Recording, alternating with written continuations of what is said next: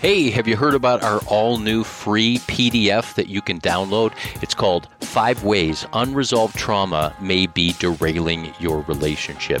And if you're a couple that has done the date nights and attended the relationship retreats and learned the communication skills, read the latest books on marriage, but you still find yourself stuck in a loop of pain and frustration, then this PDF is for you.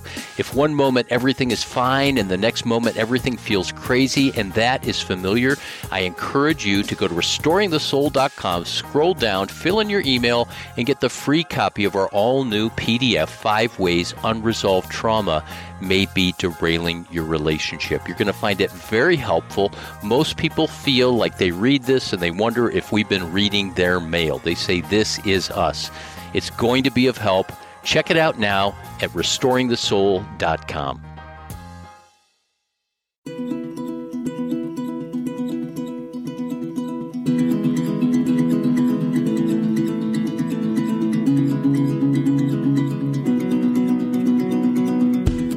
Hello and welcome to Restoring the Soul, a podcast dedicated to helping you close the gap from what you're meant to be and what keeps you from being all that. I'm your producer, Brian Beatty. It's great to be with you today. Michael, it's great to see you again. It is great to see you, as always.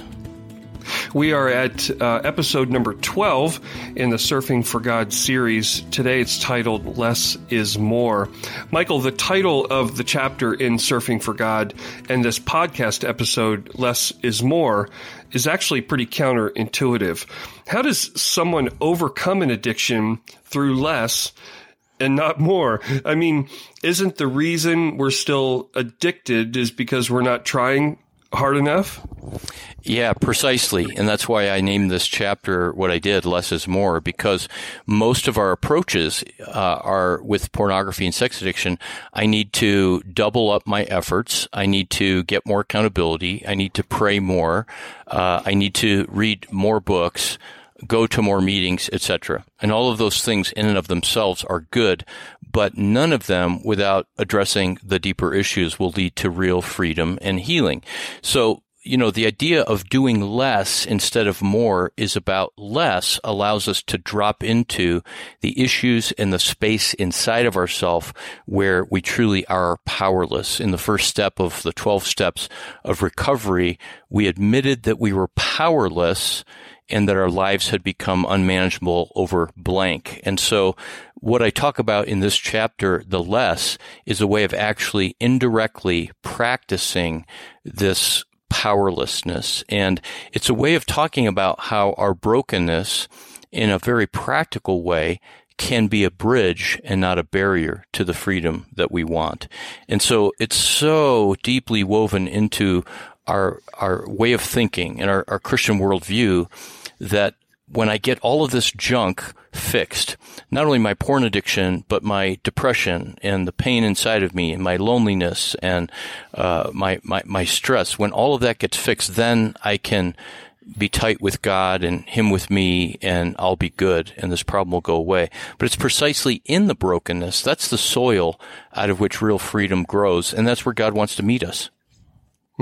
So, big picture, this chapter in Surfing for God emphasizes stillness, even contemplation, and being present.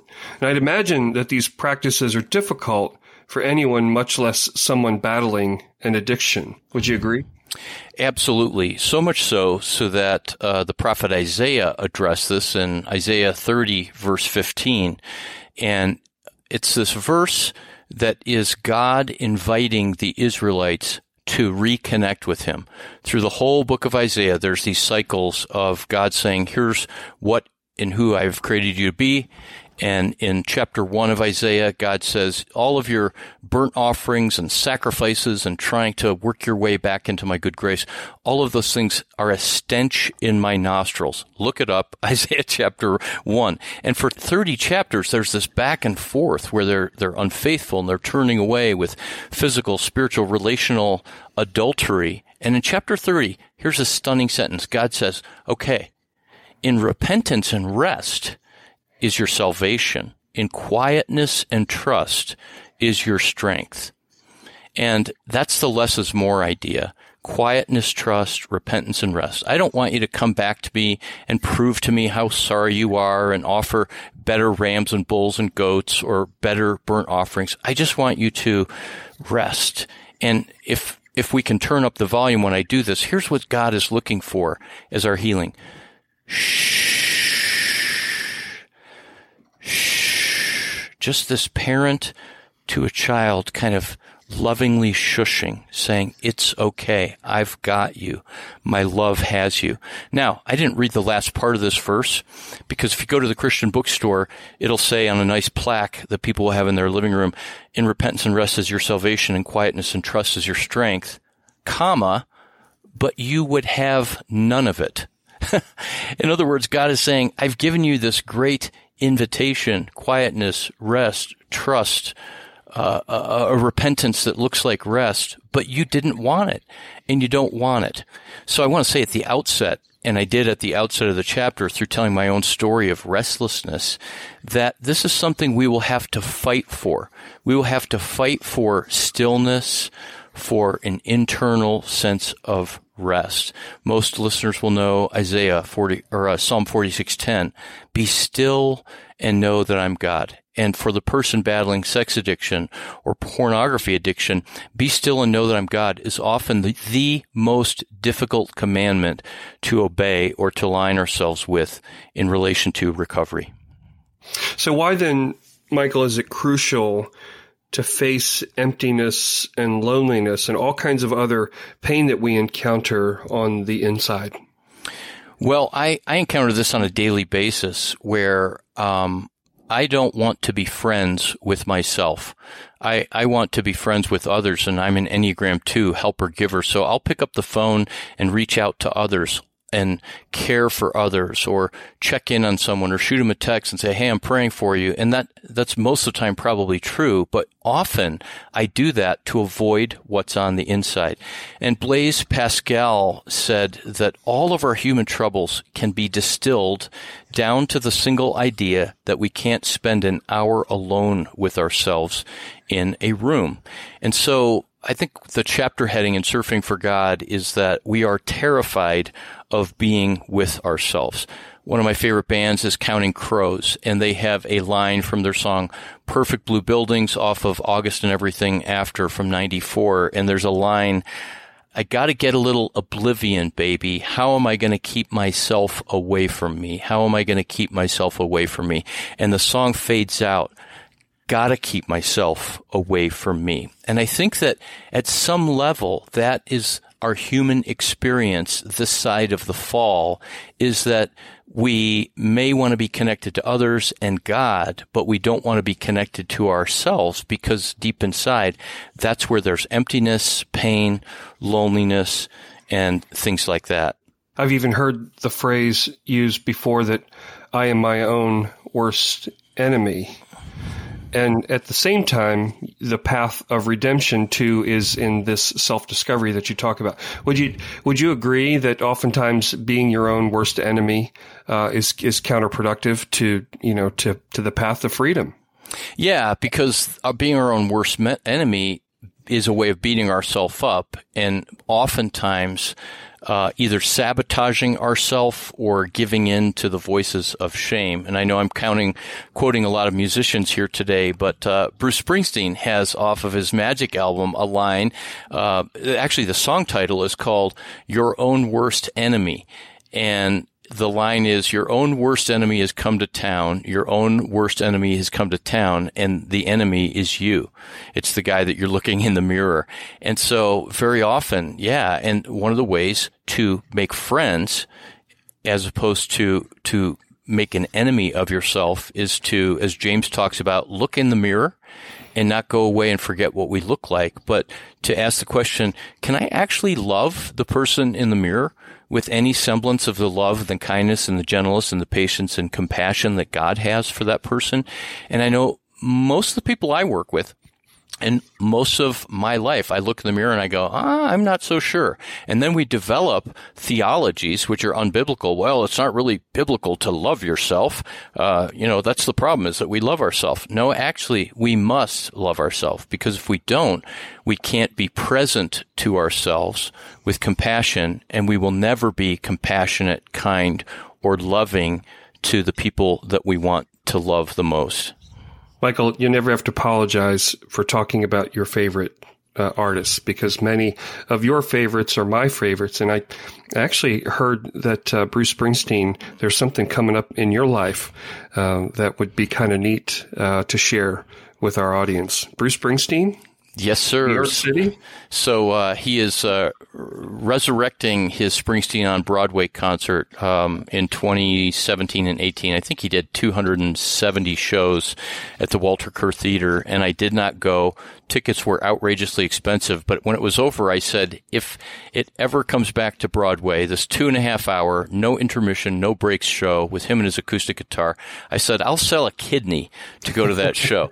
So 2 weeks ago, No, I didn't sell a kidney. He has kind of been asked by New York to reopen New York. He is the first live Broadway performance in, I think, 17 months because of COVID. And so we snagged some tickets, and my buddy Peter, one of our board members at Restoring the Soul, we are going to see Springsteen on Broadway. And it's going to be great. I'll go ahead and submit a interview request to Springsteen's people, and we'll see if we can get you guys connected. But anyway, I digress. Let's get back to Less is More and the podcast at hand. In the chapter, you talk about an inner sanctuary. What do you mean when you write that we can discover this inner sanctuary? Well, let me start with the words of King David from Psalm 27. Most people will be familiar with Psalm 27, 1 and 2. The Lord is my light and my salvation. Whom shall I fear? The Lord is the stronghold of my life. Of whom shall I be afraid? And I've often said those verses over and over, memorized that psalm a long time ago. But I would say, God, if this is true, that you're my light, my salvation, and I don't have to fear, then how come I'm so afraid? That's always the question between the belief and the experience. And I eventually came to see that the answer for that lies in Psalm 27, verse 4. One thing I ask of the Lord, this is what I seek, to gaze upon the beauty of the Lord and to seek him in his temple and to dwell in the house of the Lord all the days of my life. So how do we get to a place where we know that we don't have to fear and that God is our stronghold? Well, David's saying, I want to be in the temple. And I don't think he was saying that 24/7, move in his chamber pot, bring his food in, bring him a change of clothes. He was going to live there. He was saying, I want to be present to you, God, in such a way so that for the rest of my life, I'm able to not just recite the Torah and the Psalms and go to the temple, but to be connected with you in this way where I'm just present with you. Now, it says the house of the Lord and the temple of the Lord. That's where he wanted to gaze upon the beauty of the Lord. And what is the temple of the Lord and the house of the Lord today? It's me. It's you, Brian. It's you, listener. And so think of it this way. David's saying, one thing I ask of you, Lord, this is what I seek, to dwell within myself, to be present in my own body, to be here in the moment, to use a popular word, to be mindful, to not be stuck in the past, to not be caught up in the future. I'll be happy when this happens. But right here and now, I want to be present, gazing upon you. And the presence of God is within us. There is an indwelling of Christ that the New Testament unpacks over and over and over again. Colossians 1, Christ in us, the hope of glory. Galatians 2:20, I've been crucified with Christ, and I no longer live, but Christ lives in me. 1 Corinthians 2, that we are God's temple and that his Spirit lives within us. And so this Psalm 27 idea of being present in our own life and gazing upon the Lord, this is why there is an inner sanctuary. The inner sanctuary is where God is within us in Christ, and that we can access that. And so much of our way of doing Christianity in the past several centuries, and especially with modernist Western Christianity, has been a rational approach or a moral approach. We focus on what the right thing to believe is, and that's how we live our life with God. Or we try to live morally, to manage our sin, and to do the right thing. And what is neglected is 2,000 plus years of theology and practice and tradition that Christ dwells within us, and our Christian life is meant to be an overflow out of that inner sanctuary. And Henry Nouwen writes it this way. He says, to live a spiritual life, we must first find the courage to enter into the desert of our loneliness and to change our loneliness by gentle and persistent efforts into a garden of solitude. The movement from loneliness to solitude, Nouwen writes, is the beginning of any spiritual life because it is the movement from the restless senses to the restful spirit, from the outward-reaching cravings to the inward-reaching search, from the fearful clinging to the fearless play. And so anybody who has struggled with an addiction, and especially any compulsion with lust or pornography, they're going to really identify with that phrase, restless senses. I've said this over and over and over again, Brian, but both Thomas Merton and Ronald Rolheiser, spiritual writers, have spoken about how all Christian spirituality is really about what we do with the restlessness in our soul. Great points and great quotes to take us up to the break. And then after the break, Michael, I wonder if you could provide some help for our listeners to help people really get settled. And specifically, I'm pointing to what we've talked about before in previous episodes, an exercise called centering prayer. You're listening to Restoring the Soul with Michael John Cusick. I'm your producer, Brian Beatty. We'll be back in just a minute. You already know we live in a pornified world, but most of us are at a loss for how to navigate this sea of temptation. It's either ceaseless striving on the one hand or giving in to brokenness on the other. But doesn't the gospel offer us another way? The truth is that our sexual struggles are not actually about sex, but about a misdirected, God-given longing for deep connection. Dig deeper in my book, Surfing for God, Discovering the Divine Desire Beneath Sexual Struggle. Welcome back to Restoring the Soul. I'm Brian Beatty, your producer, along with your host, Michael John Cusick. And as promised, Michael, why don't you take us through the exercise of centering prayer that's recommended to help folks get really kind of settled inside their heart? Yeah, you bet. First, a couple of preliminary thoughts. Why centering prayer is my recommended practice to live this less is more life is because we need a way to practice silence, solitude, and stillness. And my friend Ian Cron has said that solitude, silence, and stillness are the places where we're most likely to bump into ourselves and God. And you can't overcome an addiction unless you bump into yourself, because it's the self where the restlessness, the pain, the loneliness is, the emptiness. And bumping into God is an experiential connection. It's relational. It's not just rational. And when we enter into solitude, silence, and stillness, that's going to be really difficult. I don't want anybody to be misled, because when we begin to turn away from our distractions, we don't just automatically step into some kind of spiritually idyllic world where peace, joy, and contentment wash over us. I wish it were that easy. More often, when we unplug or step away from our technology and all the distraction of our life, it makes things harder. And I want to read, as intro to the centering prayer, another quote from Nouwen that's in Surfing for God. He says, entering a private room and shutting the door, therefore, does not mean that we immediately shut out all our inner doubts, anxieties, fears, bad memories, unresolved conflicts, angry feelings, and impulsive desires. On the contrary, When we have removed our outer distraction, we often find that our inner distractions manifest themselves to us in full force.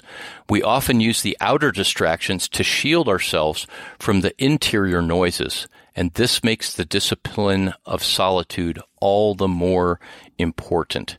So centering prayer becomes a way of entering our inner sanctuary, of beginning to see in the eyes of our heart that there really is this inner sanctuary that becomes a place that is already within us, but a place that we can go, like a fallout shelter.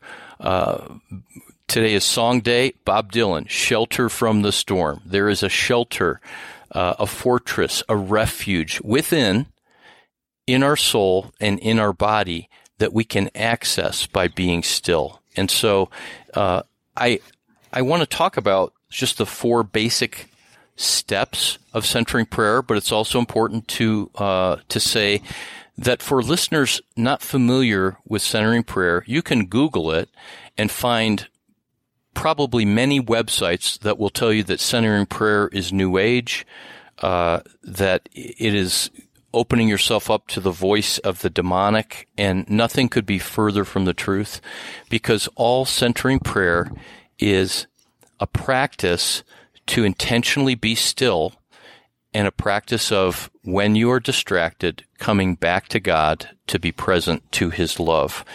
And I want to recommend a book that in Surfing for God, this is a book for people that want to go deeper with this. It's called 40 Days to a Closer Walk with God. And the author is the initial J, and then David Muyskens, Muyskens. J. David Muyskens, 40 Days to a Closer Walk with God. And it's a beautiful way to practice this being still with devotion and instruction. So the first step in centering prayer is to simply choose a sacred word.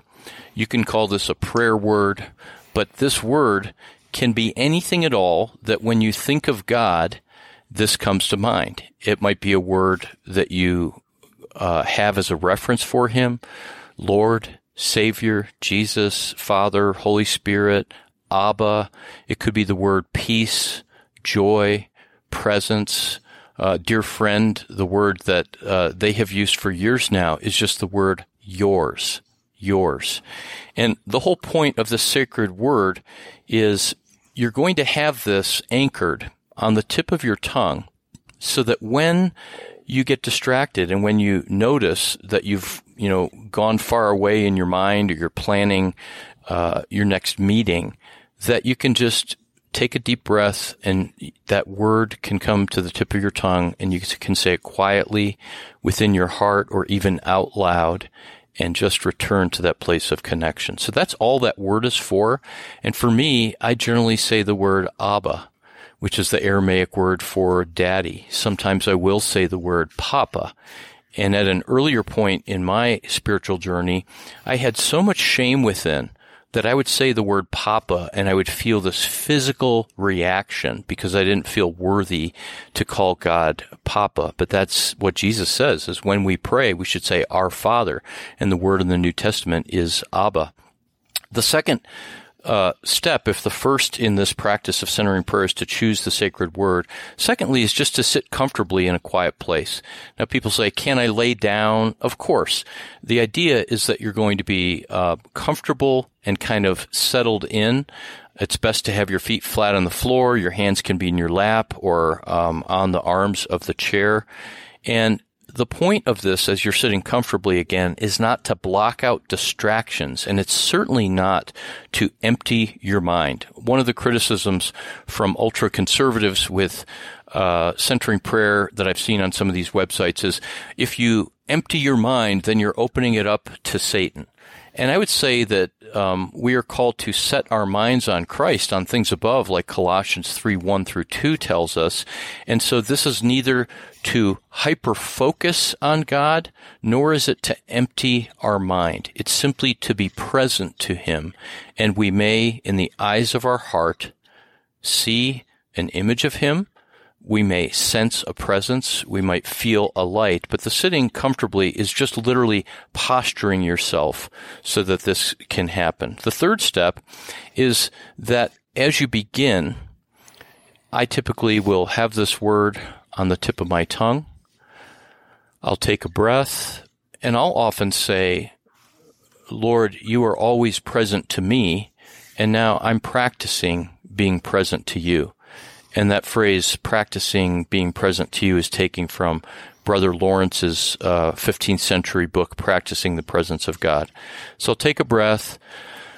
God, you're always present to me, and now I practice being present to you. And I just settle in.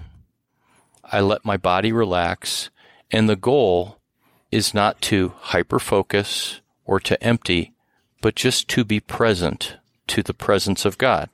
So third step, whenever you are interrupted by your thoughts, by any sounds, whether it's your own stomach growling or a person in the next room, or whenever there's any distractions, any perceptions or sensations in your body or around them, just acknowledge them and gently return your attention to the presence of God via the sacred word.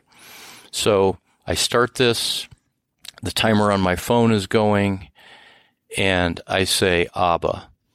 And 30 seconds goes by, and often it's sooner than that, and I'm planning my trip to New York City, or I'm thinking about who I have to text back today. And that goes on for 3 minutes.